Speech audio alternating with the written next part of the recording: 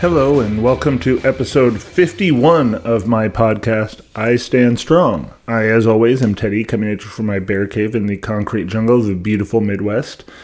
Beautiful is relative. It's rather blustery at the moment, but want to start today by saying, reiterating a thank you for Michelle and Tony coming on last week and having fun with me, just talking about random shit, and especially to Michelle for, coming up with topics.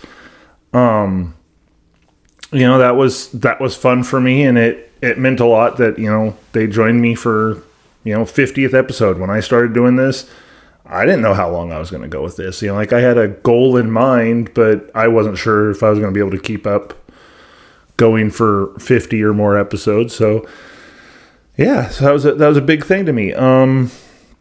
But on to this week, or this episode. Today, I after having a couple conversations randomly throughout, the last couple weeks, I've actually had an idea for, originally I was going to do this a little differently. I was going to do underrated movies by directors I really like, but it kind of just evolved into just some of the movies that I really like that I think aren't appreciated as much as they deserve. I mean, some of these may not be truly underrated, but they still don't have, to me, as much they don't get enough praise in my eyes. Let's dig into some more movie talk. So the first one I'm starting with is probably my favorite movie by Martin Scorsese. And this one could be controversial to some people. I don't know. Shutter Island. Don't get me wrong, I love Scorsese's. I'm a sucker for Goodfellas, Casino, Raging Bull, those movies, but I'm sorry, his best movie to me is Shutter Island. Probably because it doesn't feel the same as most of his movies. It's like it's Martin Scorsese technically doing like a horror thriller, and it's just so good. Quick rundown, it's Leonardo DiCaprio and Mark Ruffalo at the beginning of the movie are on their way to this island that has a hospital for the criminally insane kind of thing, kind of like an Arkham Asylum kind of thing, where a patient has gone missing, and they're FBI agents, or I can't remember what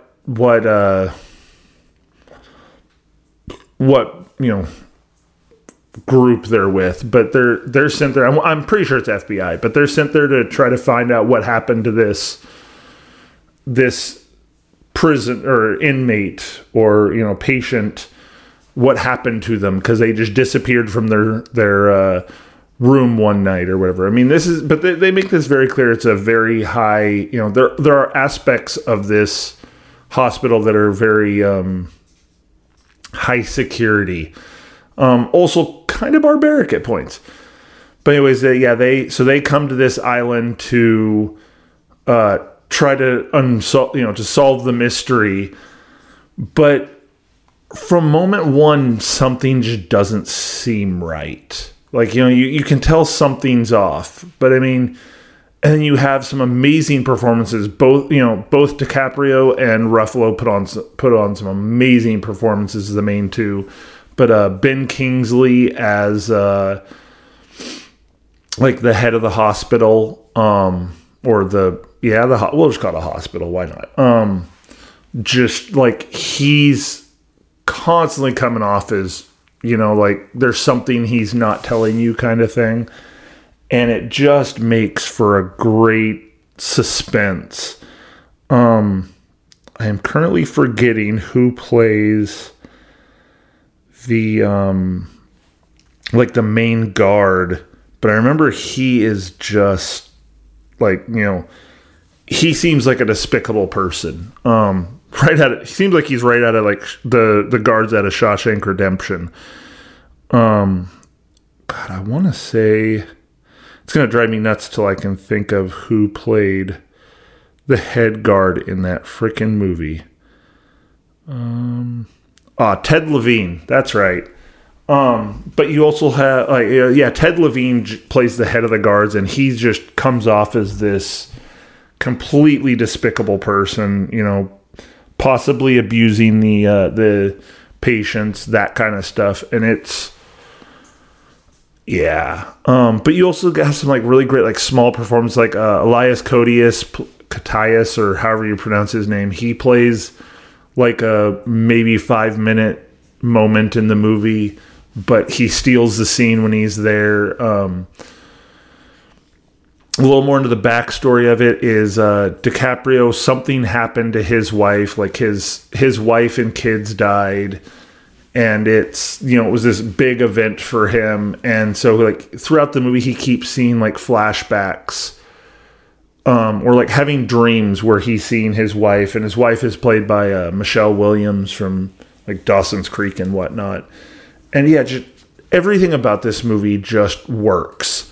All the way down to the ending, which I will not, I don't care if it is a, movie that's been out for quite a bit of time. I'm not going to spoil the end of the movie. It is so worth watching. Even once you've seen the end, it's always worth it to go back and rewatch it.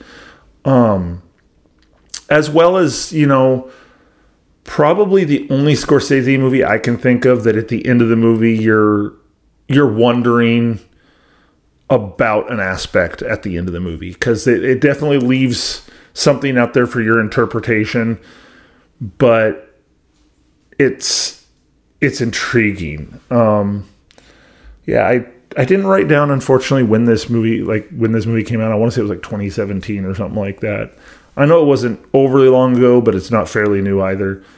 I mean, maybe it's my horror movies, horror fan sensibilities talking, but God, I love this movie. And in my eyes, it's probably one of Scorsese's better movies. I don't think it's like a perfect movie, because Goodfellas is an amazing movie, but I think like of his films, it's the one that speaks to me the most. I won't say it's a better movie, like filming wise or anything like that, than some of his other ones, but it is one that I could watch more often.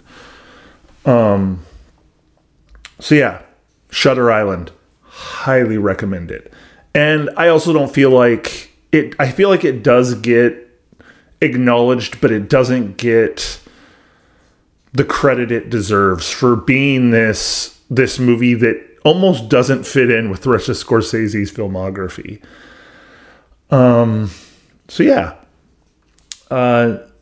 Okay, so next we're going to go to another director I really like, and I kind of feel like this is his first movie. I think it was his first movie. I'm pretty sure it was his first movie that he did, and I still think is probably like doesn't get the credit it deserves for what it did. And I'm going to go with Quentin Tarantino's Reservoir Dogs. Amazing cast, Tim Roth, Michael Madsen, Harvey Keitel, Chris Penn. Oh God. I can picture I can picture him, but I can't think of his name off the top of my head. Anyways, just an amazing cast. Like the opening sequence at the diner is like a great setup sequence, because it's really effective, or not effective. Effective. It's effective at building, like telling you who all these characters are in like a 5-minute sequence of them just BSing over breakfast. Steve Buscemi, that was the other actor. I was forgetting his name. Of course, Quentin Tarantino has his cameo in there as Mr. Is he Mr. Brown? Yeah, I believe he's Mr. Brown. But yeah, like you don't really get too many of them's actual names, because it's like they all have nicknames. Like Michael Madsen is Mr. Blonde, who is probably my favorite character in the movie, even though he's a complete psychopath. But yeah, like Mr. Orange, Timothy Roth, and you get the point. Like they all have like names that are based around colors. And the whole thing is, they're this group of people that were put together by this. Yeah, they really don't make it very clear what Joe is, but he's some kind of crime boss of some kind, and he puts together this group of guys to rob a jewelry store that's about to get this shipment. I think it's of diamonds. He puts together this crew to rob this thing, and something goes wrong because a majority of the movie takes place like after this heist, and you're just seeing the fallout. Like 2 of them are dead before they even got out of before they even got away from the jewelry store kind of thing. And so then it becomes kind of what happened? Was one of them, not who they say they are? And I think it does a really good job at keeping it interesting and building some interesting characters. I have a poster of Michael Madsen as well as an action figure of Mr. Blonde from this movie. And I love the movie. Like most of Tarantino's movies, it has an amazing soundtrack, using a lot of 70s music. The most iconic scene in the movie to me is probably Mr. Blonde, Michael Madsen's character, dancing to Stuck in the Middle with You by Steeler's Wheel as he's torturing this cop that he basically kidnapped when things went sideways and the cop showed up. Like he knocked this guy out, put him in the trunk, and took him back to their hideout so he could torture him. And he's dancing around with this straight razor to Stuck in the Middle with You, which is this like really like upbeat song. But yeah, so he's dancing around just every now and then putting a cut on the guy's face, or eventually he cuts the cop's ear off. It's brutal, but at the same time, it is masterfully done. I think the subversion of using the happy song to this sequence is what really sells it to me. It's, like I said, I'm pretty sure this was Quentin Tarantino's first like movie that he directed and everything. I think he did work on like California or True Romance or one of those movies where he did a lot of writing, but I don't think he directed those ones, or whichever one it was. I can't remember if it was California or True Romance, but I know he worked on a movie prior, but this was like his first, like legitimately his project. And man, it is, I still think it's better. Like I don't take anything away from a majority of his movies. I do think that Pulp Fiction is like the least interesting of his movies for the most part, for some reason. Like there's just something about it that it's a good movie, the great cast, it's got some great moments, but it just doesn't do as much for me. Like I'm also, though, a really big fan of like his, the later stuff he's been doing, where he's, where he went into his phase of doing the Grindhouse-esque movies. And then now he's doing his like, I didn't really put it together until somebody else. I was listening to another podcast and they made a comment about, his later movies are kind of revisionist history. Like Django is him taking on slavery. Once Upon a Time in Hollywood is rewriting the Sharon Tate Manson family murder. It's, I didn't, Inglourious Bastards is him like, him getting to show, the American troops killing, Hitler and, basically destroying the Nazi party, which, so like I said, it's fun to watch those movies. But, I got to go to the original. Like, for some reason, Reservoir Dogs, my favorite one. Okay, let's see. Where do we go now here? Another one of my favorite directors. The horror legend that is John Carpenter.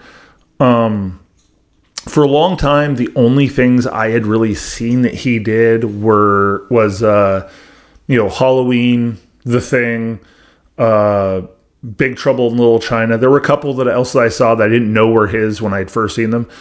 But there's one that I recently discovered thanks to just enough people talking about it that I'm like, enough like people saying, hey, like this is underrated. More people need to see this. And that's Prince of Darkness from, I want to say it's like late 80s, early 90s. And it's technically part of an unofficial trilogy that John Carpenter did called the Apocalypse Trilogy, which includes it's The Thing, Prince of Darkness, and In the Mouth of Madness, which is another great one he did that's I feel is kind of like doesn't get the credit it deserves. But Prince of Darkness, it's definitely weird, and you have to get through a lot of weirdness to really get to the heart of it. But on the basis, it's the story of Donald Pleasance is this not a preacher. He's a priest who his like close friend who is also a priest died and left him the key to the basement of this like dilapidated church. And when he goes there, he finds like all that's there is this giant vial of some liquid. And when I say giant, I mean literally like it's like a human person could fit into this vial, but it's got this like swirling green and black liquid in it. And he quickly puts together what he's pretty sure it is. And so he goes to this science professor. I can't remember what the professor like specializes in for some reason. But he's played by Victor Wong, and he asks him to study this vial with using, all of science to prove what he's pretty sure is in this, this vial, which he's pretty sure it's basically like the Antichrist is in this vial. So it's like, it is basically like liquefied devil, so to speak. Which, if that sounds strange, it is. And it gets stranger as it goes because, it then becomes this whole thing where Victor Wong brings all of his, I'm probably wrong. It's probably not Victor Wong, but anyways, he brings all of his students there, like, cause they study like different branches of science to study this one thing so that they can prove that basically what is inside this is like basically pure evil. But once they go into this church, it becomes clear that they're probably not coming out very easily because like suddenly there's just like an army of homeless people surrounded by led around this church led by Alice Cooper.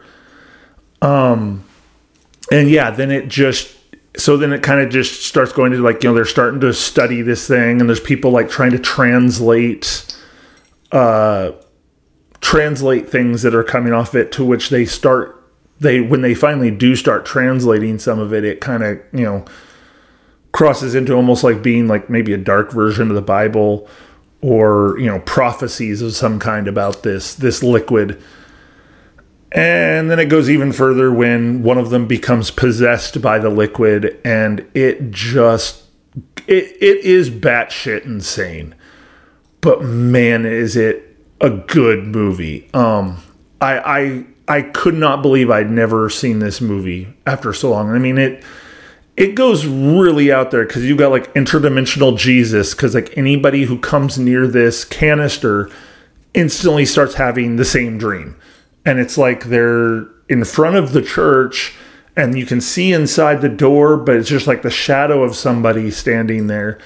And it's very, very heavily insinuated that like Jesus was an extra dimensional being, maybe. And like he's transporting, kind of like sending this signal, so to speak, to anybody that's close to that, like warning them of what this thing is.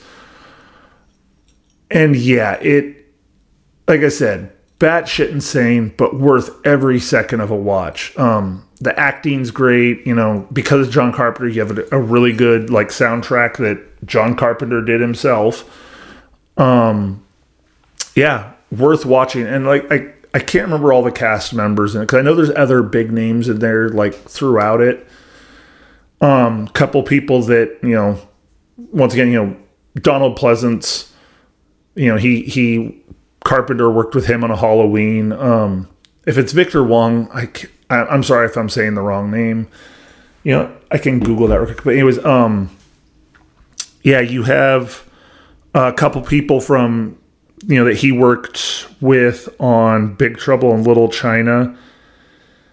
As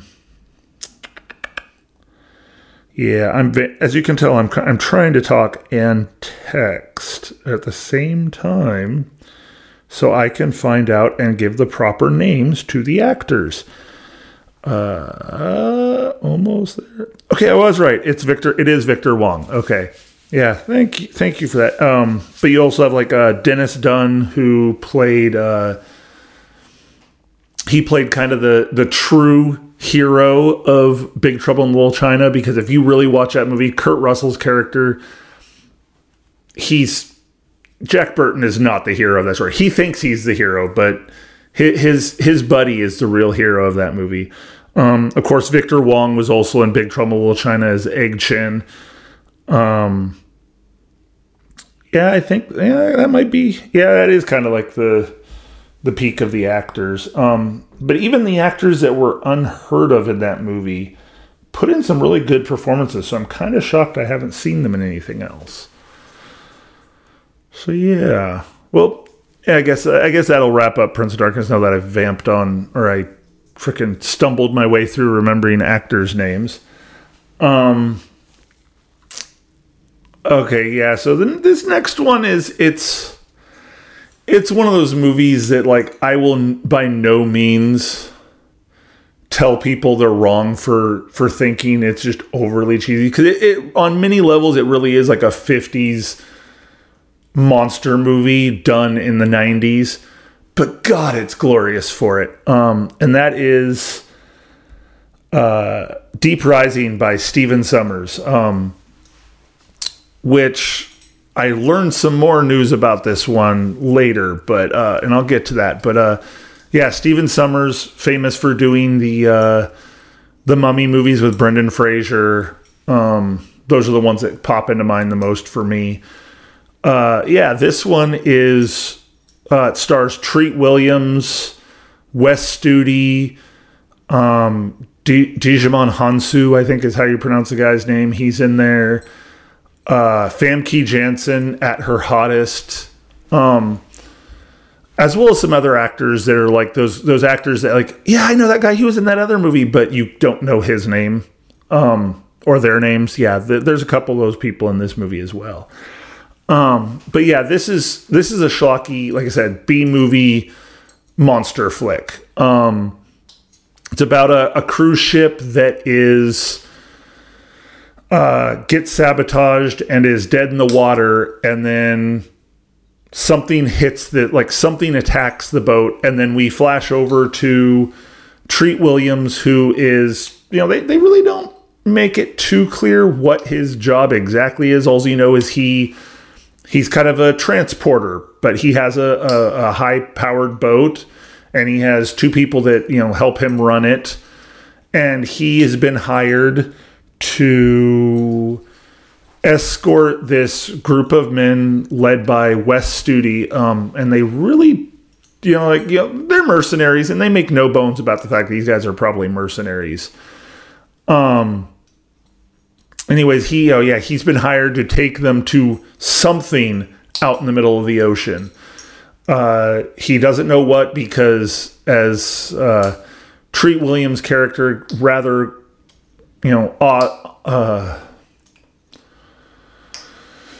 rather regularly points out the slogan of his business is, if the money is there, we do not care. So he does not ask questions about where they're going, what their mission is. He's just taking these guys there.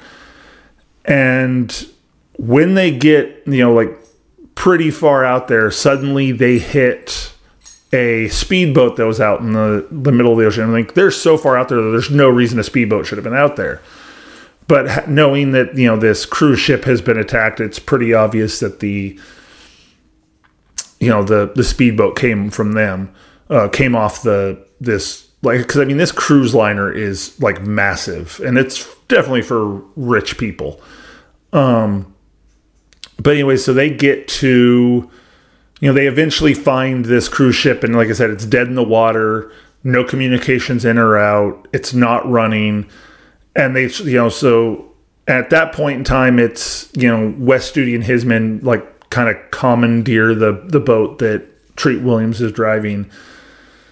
And they attach a missile launcher or a torpedo launcher to the front of it. And,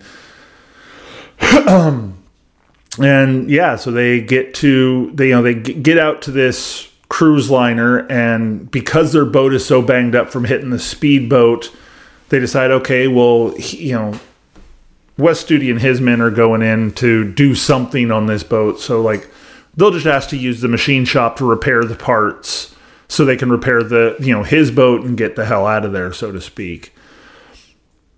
But everything is not as it appears, because, they get to the boat, and when they go into the main hull of this big old cruise liner, like, there's nobody there. It's practically a ghost ship.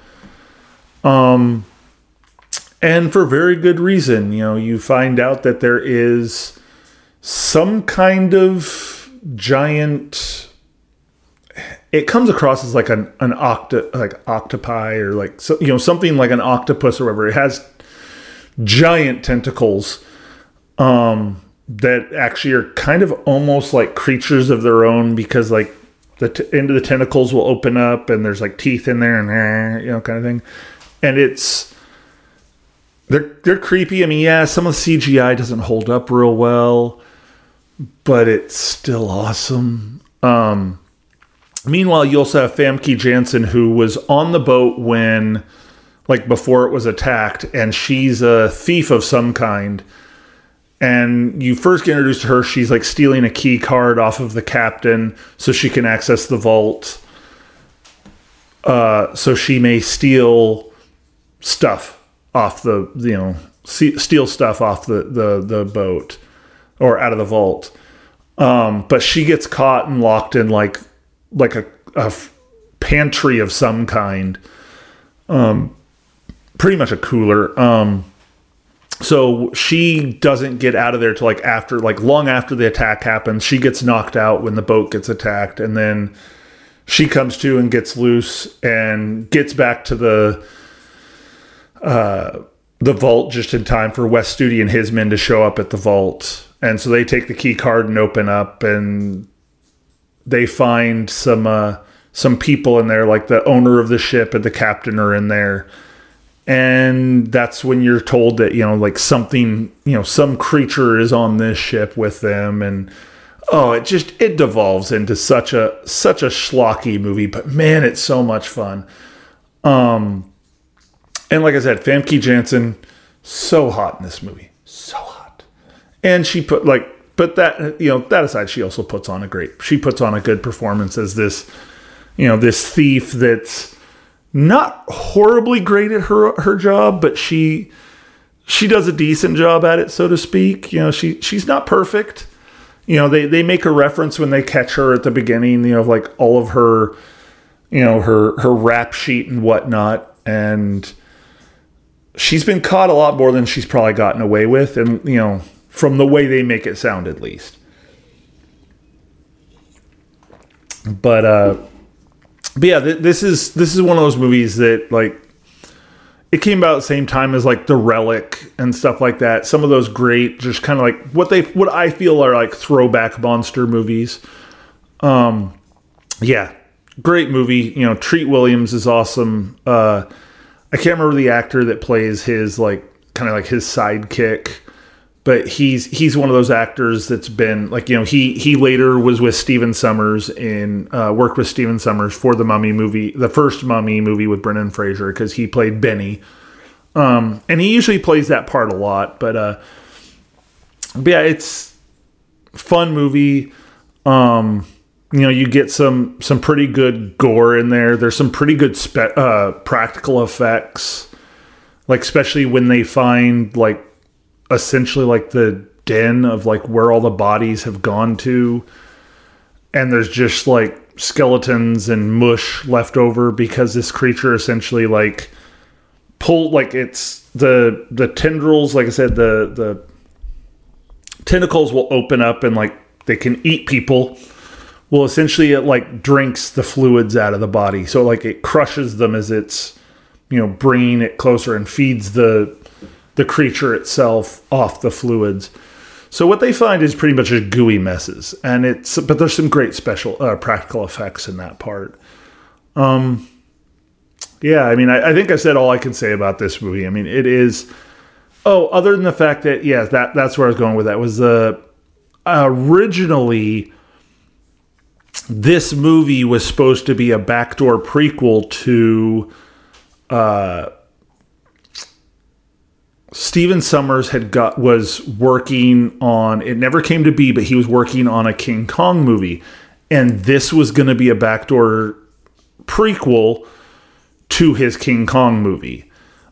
He was going to set it more in modern times.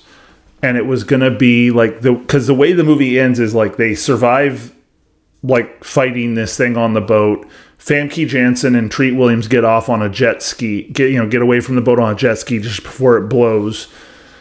And they end up on this island. And then you find out that Joey, his sidekick, is still alive, who you thought was dead earlier. And as it ends, you hear this rumble, and it pulls back to like a long shot of the island, and you can see something like coming, like the trees are crumpling as something's walking through, and you just hear Treat Williams say, "Well, oh, what now?" And then it ends. Well, that was supposed to be like a thing of like they ended up on Skull Island, and that was going to be their entryway to King Kong, which I kind of think is sad that it didn't happen, because I would have loved to have seen a Treat Williams versus King Kong kind of movie, and have Famke Janssen as the femme fatale of that movie. I would have killed for that kind of stuff. But anyways, yeah, okay, there we go. For my next one, I am going to massacre this director's name probably, because I am not perfect at always pronouncing foreign names, and it looks like a foreign name the way it's spelled, and that is Stir of Echoes by David Koepp or Cope. I don't know. Yeah, this movie unfortunately was dubiously released really close to The Sixth Sense, and kind of in a similar situation like Armageddon and Deep Impact, or Volcano and Dante's Peak. It kind of just got like, Sixth Sense went everywhere, and Stir of Echoes just kind of, like existed in the background. Where I will actually say I think Stir of Echoes is a better movie than The Sixth Sense. Sixth Sense was a good movie, and it's probably still the best M. Night Shyamalan movie. Oh, no, wait a second. I take that back, because Unbreakable's the best Shyamalan movie. But there's nothing wrong with The Sixth Sense. It was a good movie. But Stir of Echoes is so much better to me. It follows a telephone lineman, don't remember his name, played by Kevin Bacon, who his wife, and his son all live in this like little kind of close community. And like they kind of get at the fact that like, he's, they're like them as a group, they're kind of struggling, like he's trying to get as many hours as he can so they can pay the thing. And then his wife, or she might just be his girlfriend. I don't think they ever say if they're married. But like she comes out that she's pregnant, with their second kid, and he's kind of, scared by this. But one night they go out to, like the neighbors, because there's like a block party going on. So they go to the neighbors, and his his significant other's sister is there, and she's talking about hypnotism and how only like 20%, I think it is, can go be truly hypnotized. So Kevin Bacon, kind of being a jerk in many ways, is like hassling her about, oh, come on, you gotta try to hypnotize me, because he doesn't believe in it. He thinks it's all bullshit. And after a lot of pushing, she agrees to hypnotize him. And, like the second she starts doing it, it flashes to like him waking up. Not the next morning, but like in the room, but like he looks like he's been crying, and everybody's kind of laughing. And you find out like she legitimately hypnotized him, and like he went fully under.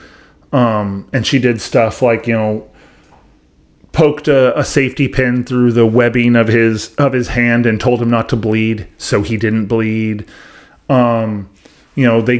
The reason people are laughing is he was kind of talking, they got him talking about like a elementary school bully or something like that. But anyway, so, it goes like, he's just really thirsty, so he goes and gets a drink, and then they go home, and later that night, like, he's not able to sleep. And so he goes down to the couch to watch some TV. And when he's sitting on the couch, like, he sits forward to grab the remote, he turns on the TV, and when he leans back, there's this like ghost girl on the couch next to him. And you can see that she can kind of tell he sees her. And she's trying to like, communicate with him, but he can't really, he's not hearing what she's saying. And thus goes into like, basically the whole movie is like, you kind of get the hints quickly that his son also has this ability to like, like see dead people around them.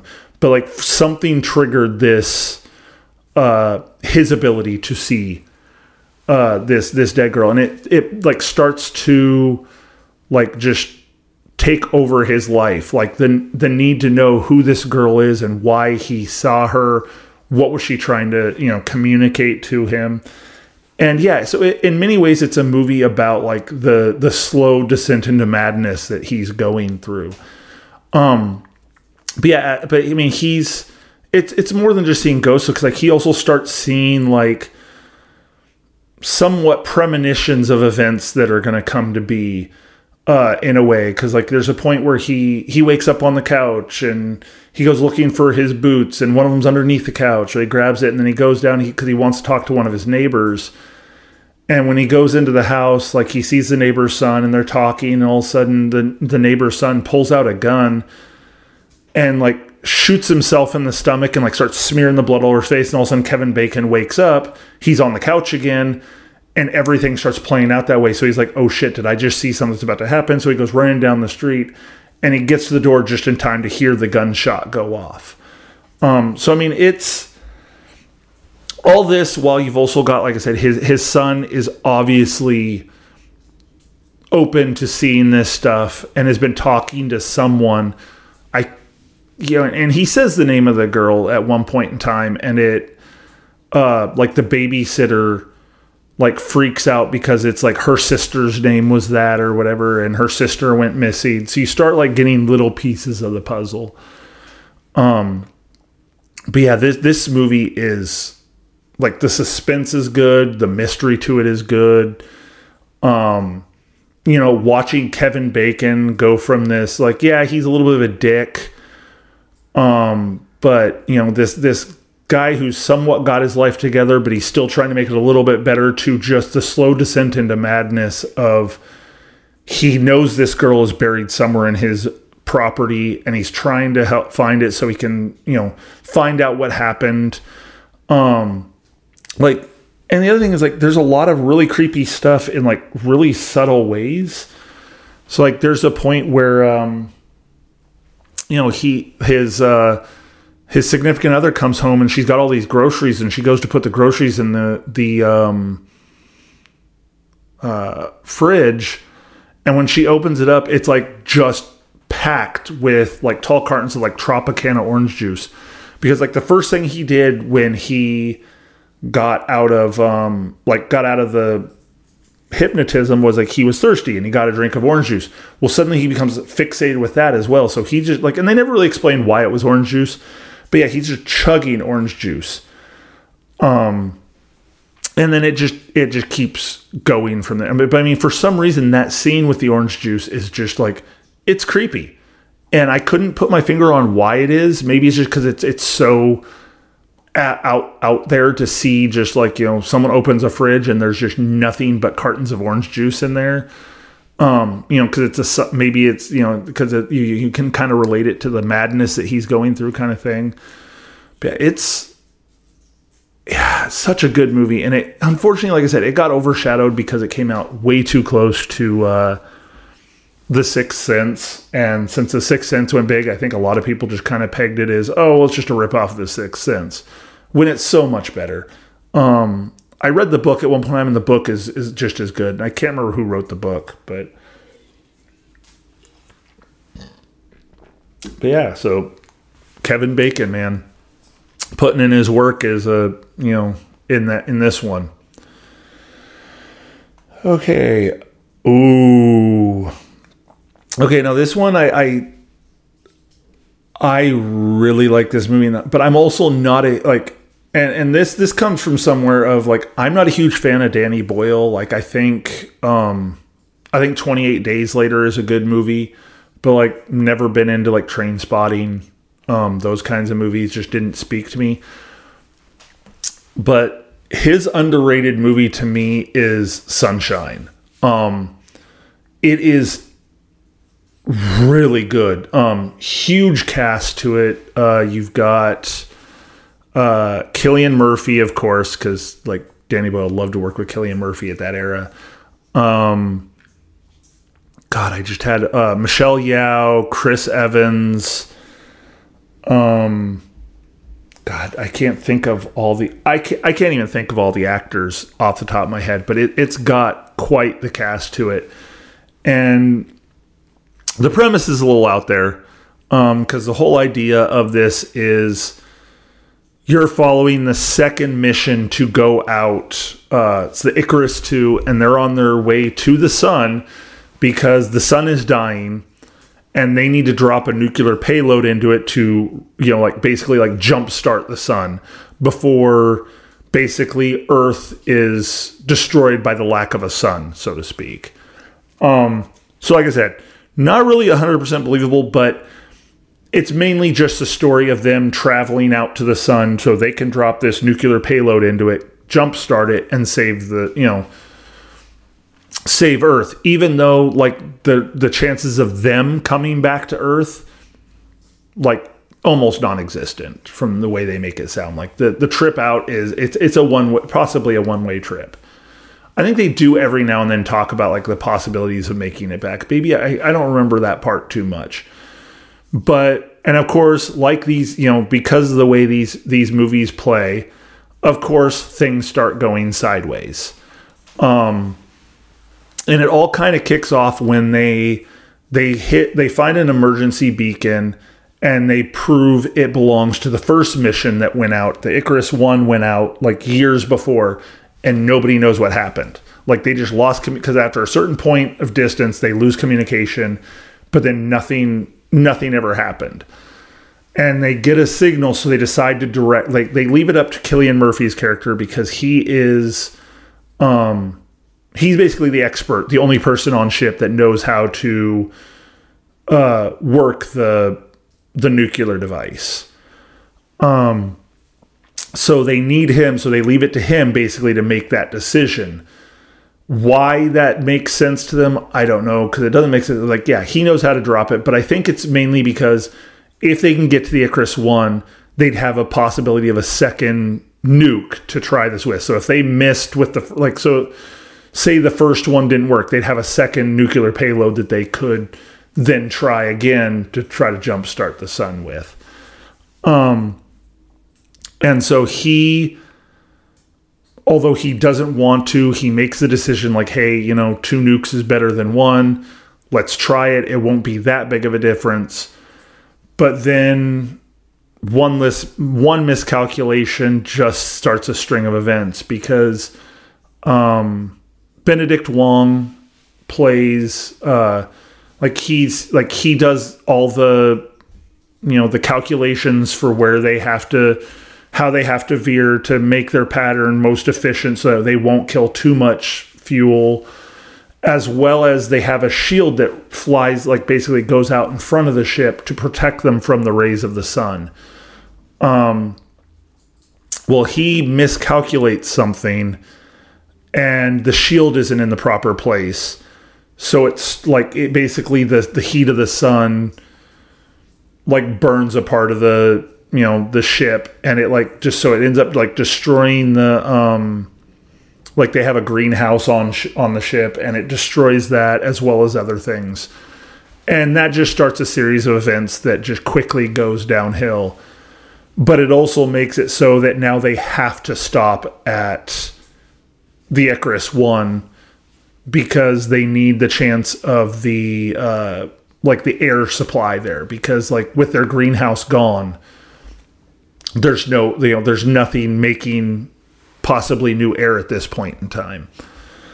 So it becomes this, essentially fighting for survival in every chance they've got.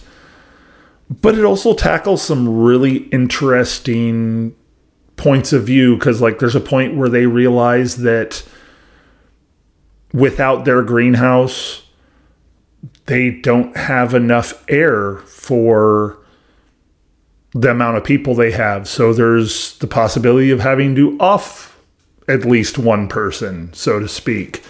Sacrificing one person so the rest can complete the mission, so to speak.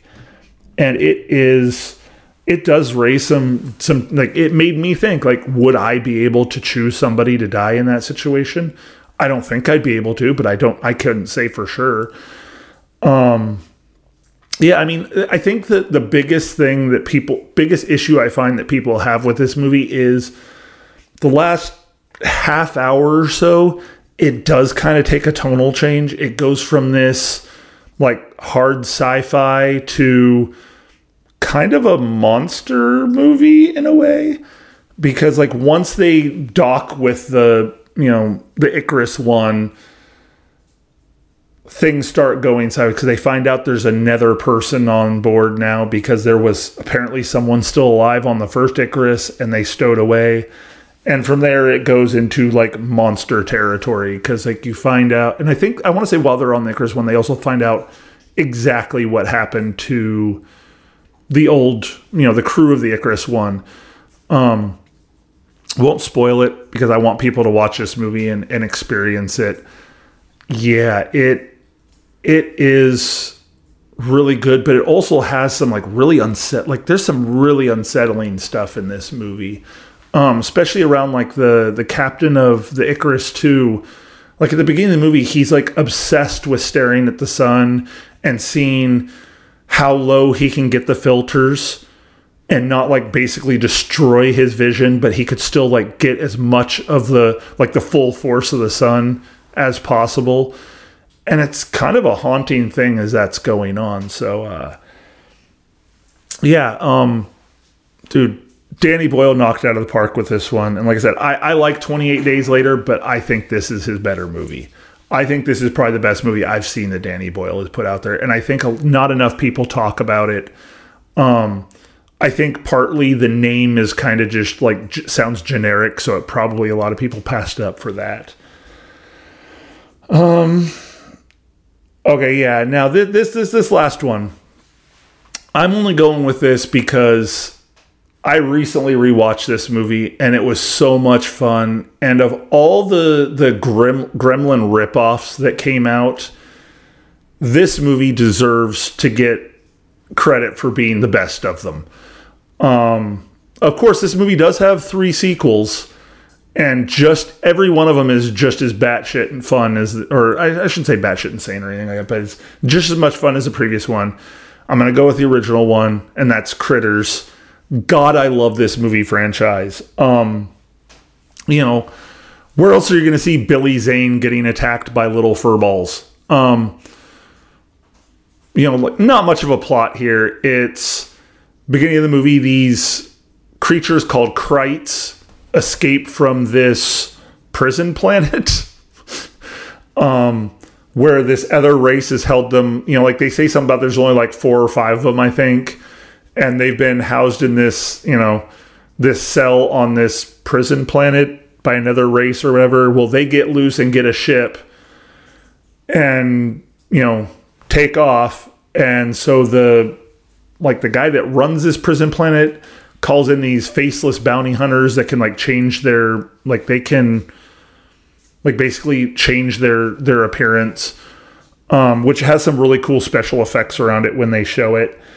But yeah, and the critters land in small town Kansas, I believe is where it is. I can't remember exactly where it is, but it's something like that. It's in this fictional city. I think it's in Kansas. And all the critters are these little fur balls. They do have teeth and they have faces, but for the most part, when you see someone getting attacked by a critter, it looks like they're just holding this fur ball on their body and acting like it's attacking them. It didn't change change anything in the landscape of cinema, but man, it's so much fun. The critters have their own language, they speak in this kind of grunty thing, but it'll bring up subtitles of what they're saying. They do have a little bit of good traditional horror in it, because the critters have these spines they can shoot that really kind of loosey-goosey on how it affects people, because some people it seems like it just completely paralyzes them instantly. Some people it seems like it just kind of slows them down real well. Some people the second they take the stinger out, or the spine out, it does, the effects are gone. Some people, they take the spine out, it takes them an hour for it to clear up. So yeah, the story of the movie is pretty much just creatures come from space, land in this near this farm in small town Kansas, I want to say is where it is, and start wreaking havoc on this town. But what's really funny is actually the most damage done to this town is actually not even done by the critters. It's done by the bounty hunters that are after the critters. Because, the bounty hunters come to Earth, and they're just pretty much any noise, they just shoot. So they're just decimating things. And on the way there, one of them takes the face of this famous musician, because he sees a music video, when they're scrolling through all the knowledge of planet Earth, and he finds a music video, and so he takes on the face of the singer of this group, and then the other one just keeps changing randomly throughout the movie. He looks like a dead cop at one point. A cop gets murdered and they find his body, and it takes his look for a little while, and then they go to a church, and the second bounty hunter starts looking like the pasture because he sees him and transforms. And yeah, it's crazy. It's fun. It is very much it makes no apologies about the fact that it is a Critters ripoff. It's just trying to be a Critters ripoff, but it's worth the watch. Like I said, it's worth it alone to watch the Billy Zane death sequence where he's up in the hayloft with the daughter of the family that it kind of centers around. And they're, nothing's really happening other than there's some kissing going on, but even he's kind of leery about it. But, and then he gets attacked by him, and it just looks like he's holding these two, black fur creatures against him, but he's pretending they're attacking him, and it's just so much fun. But at the same time, I feel like Critters needs to be acknowledged because, second one to me is, I think the second one is where it peaks out. Because the second one is awesome. With the main course, I think is Critters 2, the main course. The only Easter horror movie I can think of.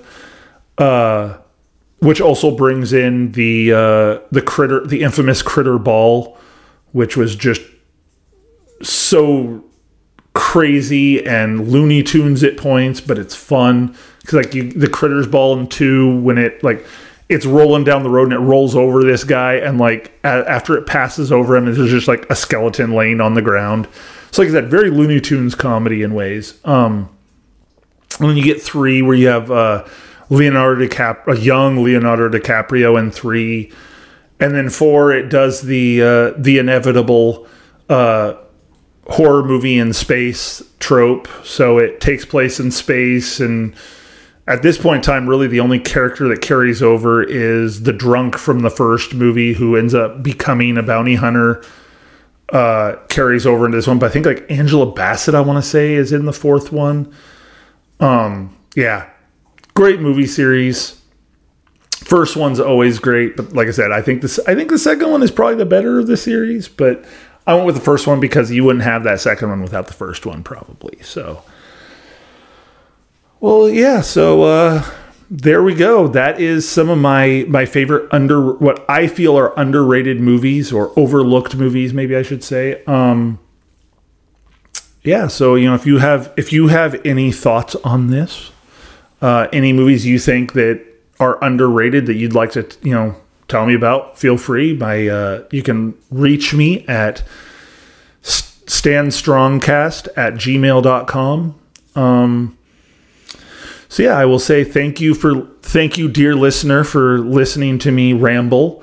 And yeah, thanks for everybody who supports me. This is just something I do for fun. I'm not making any money off of it.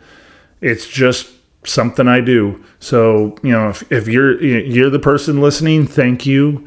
To the people who give me encouragement on it and give me feedback. My good friends Tony and Michelle will always give me feedback on their thoughts, and that's I appreciate all that. So so with that, I will say thank you to everyone listening, and I will talk to you in 2 weeks. Bye-bye.